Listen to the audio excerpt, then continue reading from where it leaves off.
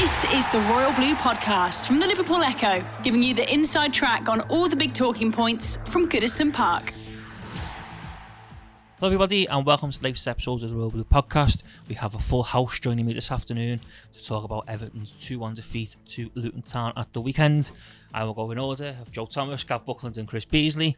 Joe, I'll start with you because there's no point sugarcoating it. We need to get straight into it. Everton beaten again at home at Goodison the weekend. 4 straight home defeats now. Just when you think the Blues have turned a corner, along comes another horror show. Horror show is a good way to describe it, isn't it? I think because, albeit obviously Everton were competitive in the game for most of it, this wasn't a smash and grab from Luton. I think that's one of the big concerns. Continuation of the home form, which is atrocious, big problem, questions as a result of that. There are lots of things in which we can talk about from this 90 minutes. I think I'll go first from the start and then from the end that concerned me. The first one was in the first half, particularly that first 25 minutes before Luton got the goal, was albeit Everton created chances and they should have scored.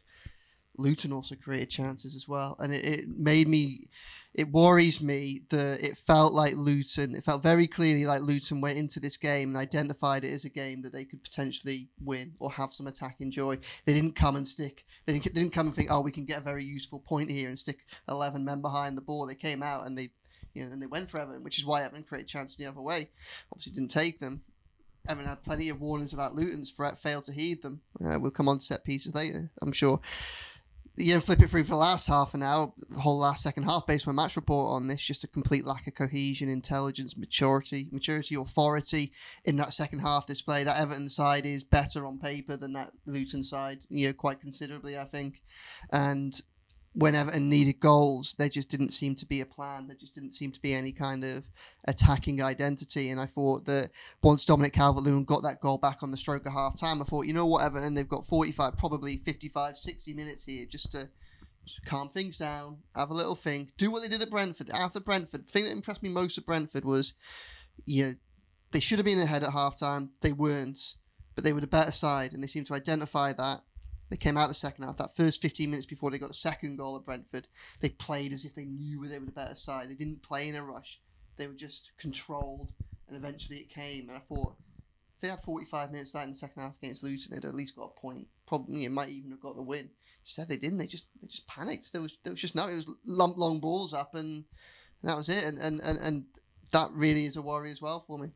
Gav, as someone who predicted the 3-0 win for the Blues on Friday in this pod, I take it you was a pretty disappointed man leaving Goodison Park on Saturday evening. I am, yeah, I was, yeah. I'm contractually obliged. You did text me after the pod on Friday to say that I was being a bit over-ambitious and that you were worried. And I did respond to it by saying, sort of along the lines of, don't get too cocky because you fluked the Brentford game, And to be fair, Connor, spot on again for the second consecutive week. It was frustrating for me on the basis that I thought we started quite well. First, we looked like a team for the first 10-15 minutes. We'd won their previous two matches, with good performances. There was a little bit of inventiveness in and around the box, some nice interplay. We created a couple of half chances. And then, as Joe was saying there, Luton gradually got into the game, like they believed that they'd get something from it. And, then we know what happened. They had 3 or 4 corners, and then you just realise we're going to be in trouble here if they get another corner. And we know what happened. And that was the frustrating thing for me, was that, well, the good start was wasted, and then equally frustrating the second half, as Joe was saying. How many times have you seen a team 2-0 down, they score just before half time, and it changes the game, especially when they're at home and you think come back in the second half, win 3-2, and it was nothing of the sort, was it? We just created very, very little in the second half. A Beto header, and that was about it. And that was that was the frustrating thing for me, the start and the end of the game, really, Connor.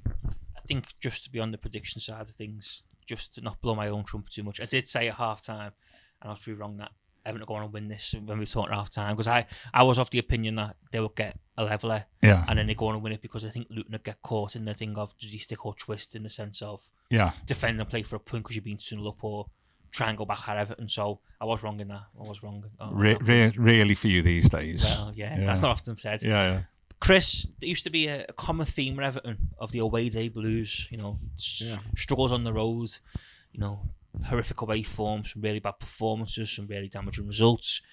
But this time it's swings and roundabouts because it's the home form that's affecting the Blues, and another team has come and took all 3 points. Yeah, and that's concerning because as much as we can enjoy those back-to-back away wins, in the likelihood is you're not going to have a season where Everton are going to win the majority of their away matches. They're going to be propped up, you'd hope, by their form at Goodison Park, and it's a frustration for the manager. It's very much a frustration for the fans because Joe and I were fortunate enough, along with those paying fans who saw those games at Brentford and Villa, to see those performances. But the majority of Evertonians, let's be realistic, are only going to see them at Goodison Park, and that's 4 defeats out of 4 now. Barely a goal. Obviously, that was the first goal they'd scored all season at home, and even they had to wait seemingly an eternity for that one before the VAR result came through. It's very, not just frustrating but concerning. How I've spoken to Michael Ball earlier today for his column, and he talks about Sean Dyche has been unable to sort of tap in onto the power of Goodison. I remember him speaking back in ahead of the Fulham game last season when he wanted to use that phrase, turn it into a fortress, and it's just not happened for them. They've obviously they won the game they needed to against Bournemouth right at the end, but they've not had enough home wins, and when they have come, they've been 1-0, haven't they? So when they do go behind like that, they're always playing catch up. So yeah, it's very concerning, and of course for those long suffering supporters who turn up in great numbers week in, week out, it's a miserable existence for them. I did my piece last night about a small child we could hear inconsolable after the final whistle who was crying, and I said, well, it's been a trail of tears at Goodison for Everton for a long time now, never mind claims of good times. That's what it's become, and yeah, it's very tough. And like we said, just as we thought they turned a corner and we might actually have a bit of positivity to talk about, it's same old problems.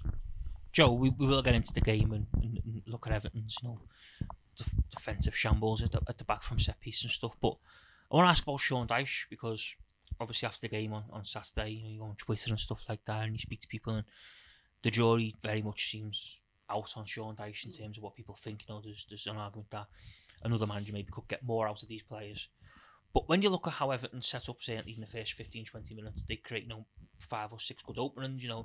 If we're being honest, they probably should be 3-0 up with the chances they've got. Certainly Rissa Garnegay should score. He can't really do any more, can he? In the sense, because he's set the team up to create chances. And we've seen this, not just the Luton game at home this season, where they have created openings, probably with the exception of Arsenal. He can't really do no more probably than go on there himself and put the ball in the back of the net, can he? Because the team are set up to create chances, and they're just not taking them. Yeah, I have a degree of sympathy for Sean Dyche in this.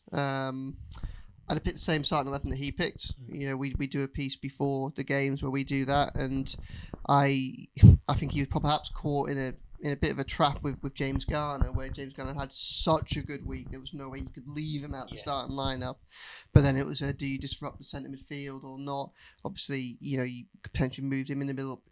There's a case for going, well, this is Luton, go at them, get Arno Danjuma down the left and attacking them, and maybe that was the case, but. Yeah, given the week that they had, I thought that was fair enough, and given the first 15 minutes, I thought that was fair enough with the way they started. In that, albeit there were opportunities for Luton to go up the other end, Everton had plenty of their own. And I think where my sympathy comes in for him is that obviously we know he's inherited a very difficult situation at Everton.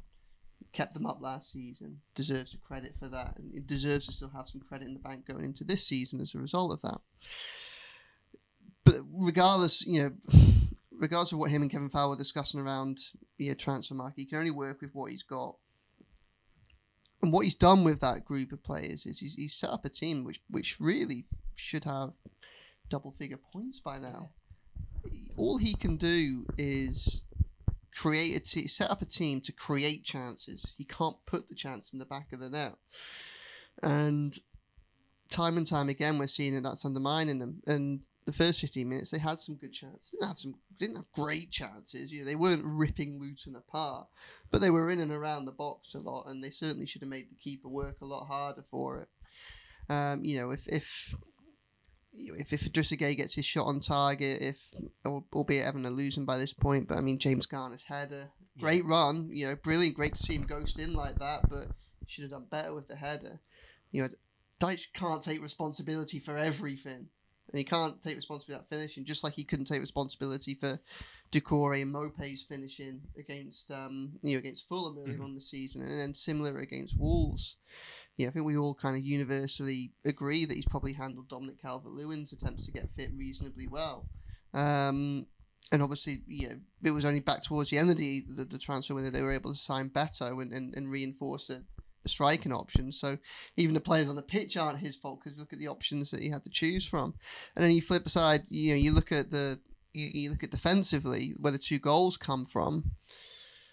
I mean, Everton had warnings from set pieces already. We saw Tom Lockyer's header, he won it too easily. It thundered over the bar. Everton got away with one. There were 38,000 Blues in that stadium going, we have to be careful here about set pieces. And it seems like the only ones who weren't alive to that were the 11 players that were on the pitch.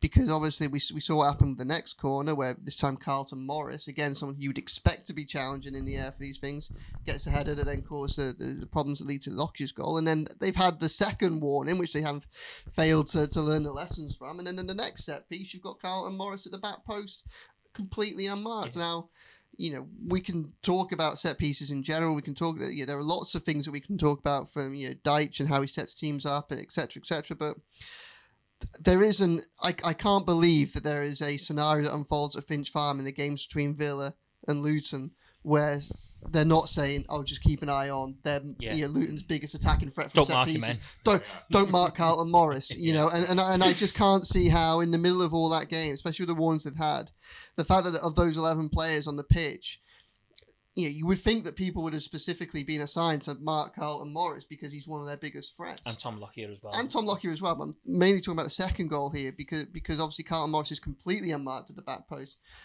Surely there should be someone there who sat there thinking, "Oh, where's me man? Oh, he's not here.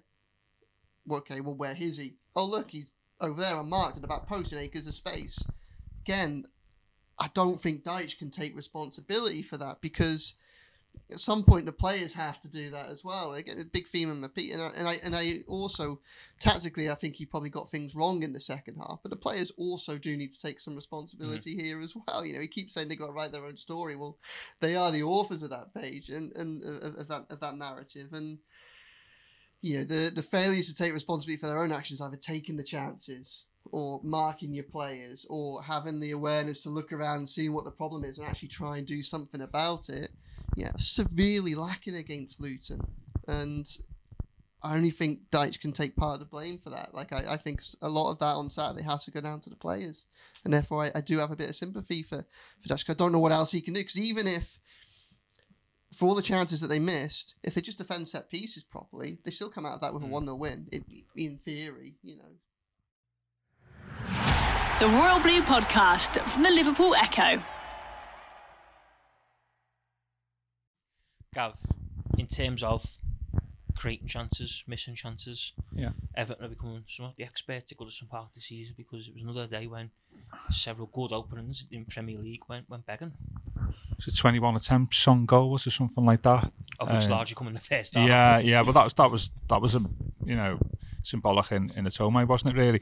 Yeah, I felt. I'm not sure whether the stats bear this out, but I felt that we were in not as good chances as against Fulham and Wolves. I mean, I can think of the Garner header and the Garner guy needs. I don't know what he's got on the end of his football boots, but I can't remember the goalie having to make a great save. I mean, against Fulham, like Mopé had like 2 or 3 chances here and there, one-on-ones and stuff. But I can't remember on Saturday, apart from the goal where you think, we should have scored there, apart from the Garner header.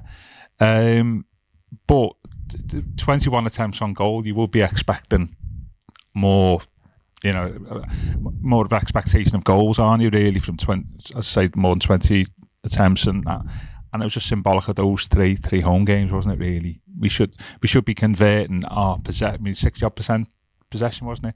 Possession shots should be generating more goals than what it is for us at the moment, and I think I think I agree with Joe again. I think the second half we lost shape, didn't we? And we lost the sort of potency we'd shown in the first 20 minutes that dissipated, hasn't it, by the second half, because the shape of the team had gone and some of the creativity had gone. And it also showed as well, by the way, that whatever we can get away with it when Garner plays in the middle is that thing about we haven't got really the guile in and around the box is in very short supply, isn't it? To create, what you would call it, an expected goal or whatever. XG, to create that, where you just get it to the byline, pull it back into somebody there to knock it in at the end of the 6-yard box. We haven't got that in us. Well, it felt like Jack Harrison had been cursed, didn't it? He only 20 minutes into his Goodison Park career, and he put one right in the Gladys Street Rose head, didn't he? Yeah, miss one. Didn't take long for it to... I suppose so, but... He also put a gorgeous in-swinging ball across with his left foot across the box that no one put in, and it speaks to some of what you just said there, Gav. Obviously, you'd be looking for Dominic Calvert-Lewin to be on the end of that. Well, one of the things I noticed in the last 20 minutes was he was increasingly dropping deep to try and be that kind of creator. I was going to mention this. That's the problem with 4-4-2, isn't it? Is one of your strikers will naturally come deeper to look for the ball and to have the X-man in midfield. So you end up basically playing the same systems with Decore, don't you? But you've got Calvert-Lewin in the Decore role. And that happened at Brentford, wasn't it? It was a great ball put in. And Decore should have just carried on running. Yeah. He had the tap in at the far post, didn't he? And I think, that sort of stuff's missing. We're creating a lot of goal opportunities, but we're not, for me, creating what you would call, hackneyed old phrase, gilt-edged chance. That's the frustrating thing for me. And you saw that in abundance on Saturday. Chris, where is the big worry for you from all this, from like an attacking point of view? Because I spoke to Dominic Calvert-Lewin afterwards, and he was kind of saying, well, we're creating chances, and that's the most important thing, because if you weren't creating, then you'd be worried and stuff like that. But like the lads have touched on, you've got to create good openings and then take them, and Everton seemingly can't really create that great of openings and certainly not take them. Yeah, I mean, there did seem to be, both when you're attending the post-match press conferences and you've got the two managers, there's always going to be two prisms in which the game is viewed from the two opposition managers. And to be fair, I was probably side more with Rob Edwards' interpretation of events than Sean Dyche's, because Sean Dyche mentioned all the chances again, but like we said, the keeper wasn't worked. A lot of those chances were off target, other than the header from Garner. And I think even Amadou Onana had one that flashed across, would have been a real spectacular one, but again, off target. Keeper didn't have to deal with it. And even, as we say, Dyche sort of he did sort of explain why he was mentioning it, but XG even came onto his lips at one point when he was explaining the stuff that they'd done. Whereas Rob Edwards was actually saying, when I was speaking to him about they weren't exactly clinging on. It's not like Everton were knocking at the door, and it seemed only a matter of time, as we've all said. Maybe they might have been there for another hour or so, and they still might not have scored. That was the concerning thing, the way Everton lost their way in the second half, and the way there's a lack of consistency after those two terrific performances. I mean, we made the point of it. What a glorious upbeat podcast it was on Friday. It was, it was pride before the fall almost. That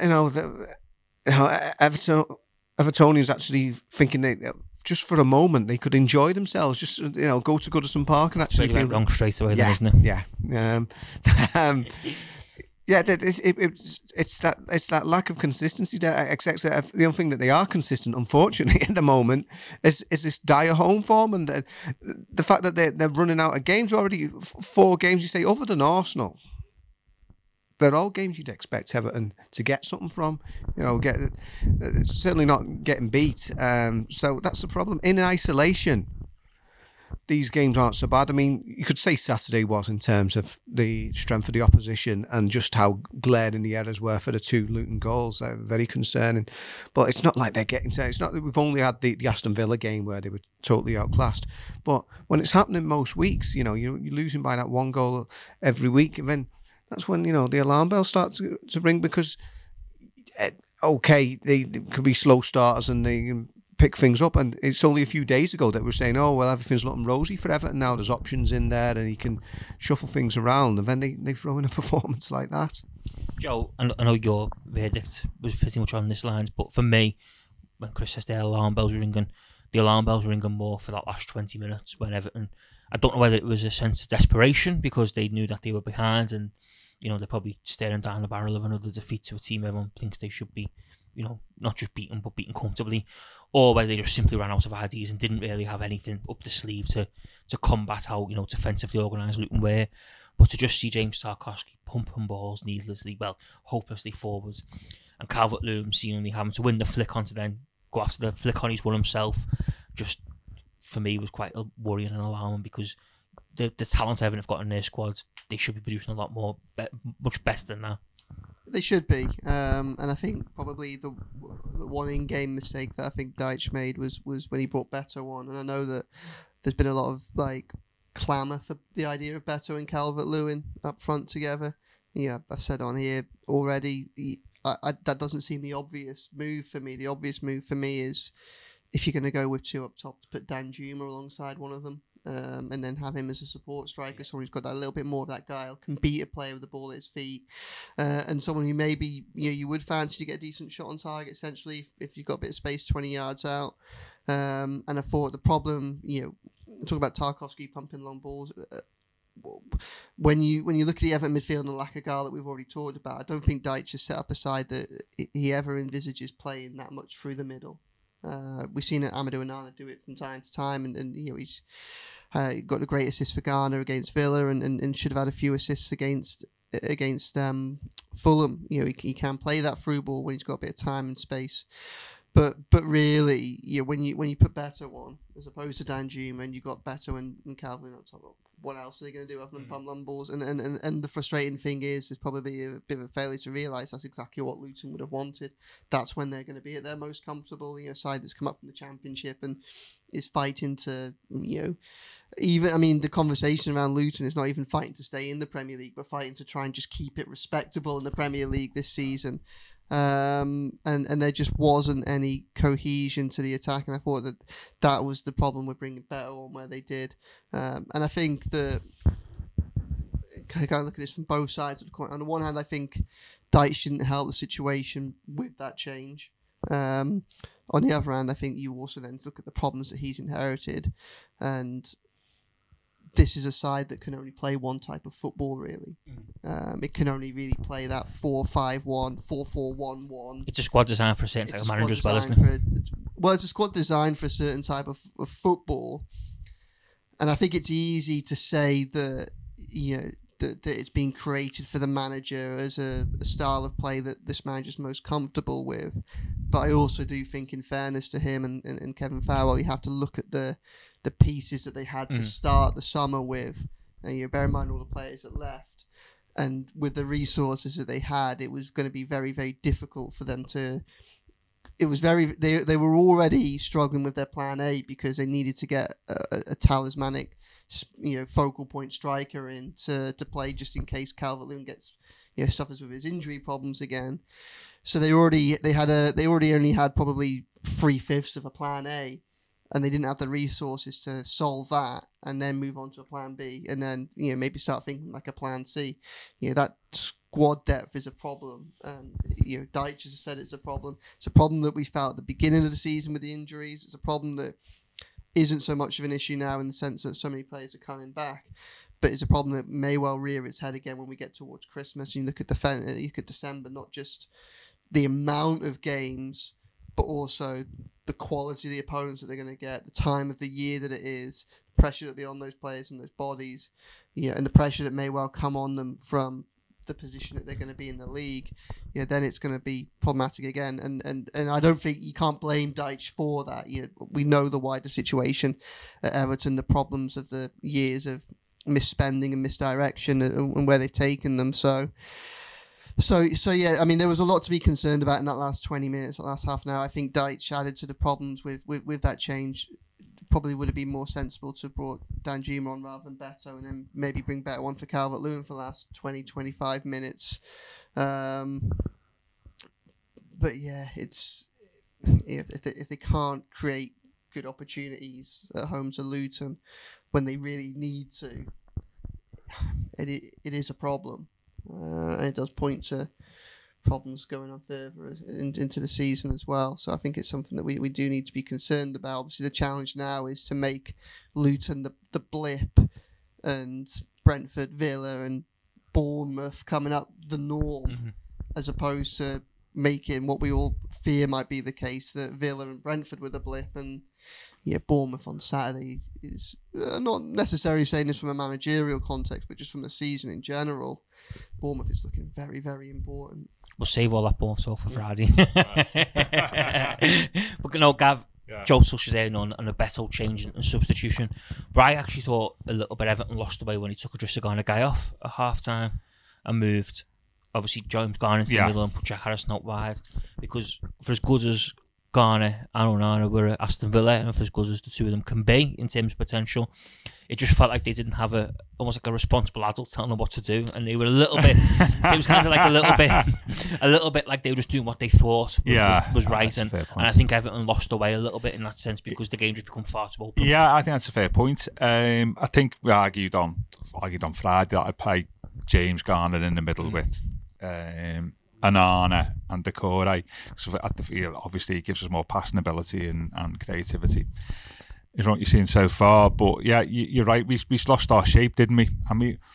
And I think Garner, when he chased the game, I think Gana Gueye is quite a good player to have, because he will chase the ball forward and get it back. And I think James Garner's more of a technical player, where I think if you're certainly away from home, I think he's far more suited for when you're trying to control a game rather than chase it. And I felt in the second half, you're right, ironically enough, having the conversations we had about like James Garner on Friday, that we did lose that little bit of energy. And that brings me on to the other point I was going to raise, is Onana, he's a strange player for me. I felt on Saturday that he should be setting the tempo in the second half. He's the young player, he's got the legs, and he should be setting the tempo for the team. He's got the game for it. And I find that when we're chasing the game like we have done a couple of times at home in the second half, I won't say he hides, but I don't think he's the influence on the team in terms of driving them forward as what he should be. And that was disappointing again for me. I just feel at the moment that when we play well, he plays well. When we don't play well, you don't see that much of him. Yeah, I think to coin a phrase used often by my granddad, he doesn't grab the game by the scruff of the neck. Yeah, absolutely. Nice little 80s, 90s throwback for the listeners there. Thank God he said scruff of the neck. I thought he was going to say something else. But and exactly. He's got the game for it. He's got the personality for it. He's got the physical attributes for it. But he just doesn't. And he should be doing that. I think he's eminently capable of doing that. But I find that he does the opposite. Yeah. He grabs the game by the scruff of the neck to a degree when we're winning or we've got a chance. Like you said about the Brentford game on Saturday, first 15 minutes of the second half, when you can win this, and he'll up his game. But when we're getting beat, he doesn't. Strange enough, for somebody who's obviously quite an outgoing personality, it appears to go into his shell.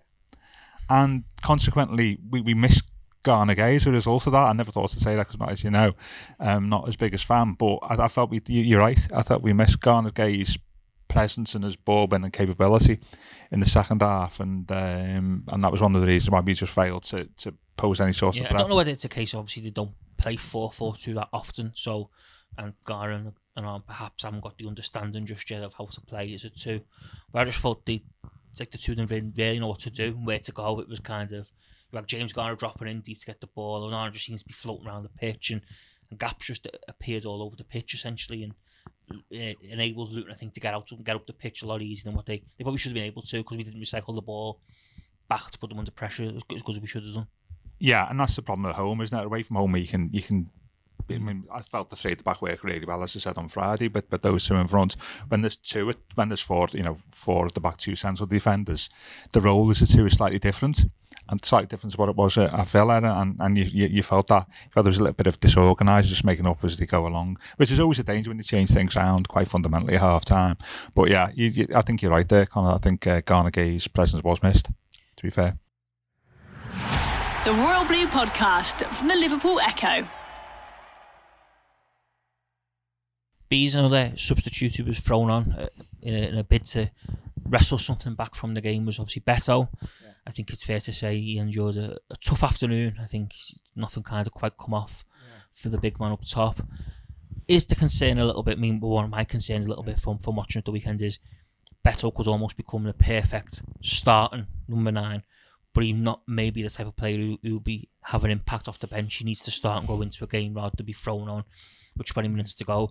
But I just thought on Saturday we certainly saw when Sean Dyche his caution a few weeks ago about, he's a bit rough and a bit, a bit raw. We saw that. It was all clear to see. Perhaps so, though. He obviously made an impact on his debut at Doncaster Rovers, didn't he? Came off the bench. And don't think that was quite difficult. Yeah. Well against Sheffield United. He starts the Sheffield United, didn't he? Yeah. So, I'm saying come off the bench. Yeah. So, but of course, I just hope it's not one of those where he comes in, 24 hours later, and nobody sort of knows what he's about, whereas now teams are obviously going to start doing their homework on Beto and what he offers. It's early days. Yeah, I mean, it's like I said, it was only a few days ago saying, isn't it great? We've got these like for like alternatives, and Beto and Calvert-Lewin can interchange those, and if one of them starts off and the other one can come on and finish. But yeah, for me, it's kind of what I've heard from him already, and what I've spoken to people from Portugal and knew him when he was younger. He's obviously a great athlete, very quick, but he also, he's intelligent in the way he can hold the ball up and stuff, but just seems to need that little bit more composure. I mean, a bit of another concern when you're talking about one of your main strikers, I mean, with the finishing power, because a few of them haven't quite come off. Obviously, there was one at Brentford that rolled across face of goal. But to be fair, him and Calvert-Lewin, like we were saying, they weren't playing to their strengths. It's not like they were getting the crosses in towards them. And I think another thing Michael Ball said to me is that when Harrison came on, he never once got to the byline. I know he likes to cut inside and stuff, and like you mentioned the one cross that did go in there and there was nobody there. But yeah, they weren't playing to the two strikers' strengths. But yeah, it's early days for Beto. I'd much rather have him there as an alternative to Calvert-Lewin rather than Neil Maupay, who's anything but a life-for-life replacement. It's actually just as a very small side issue.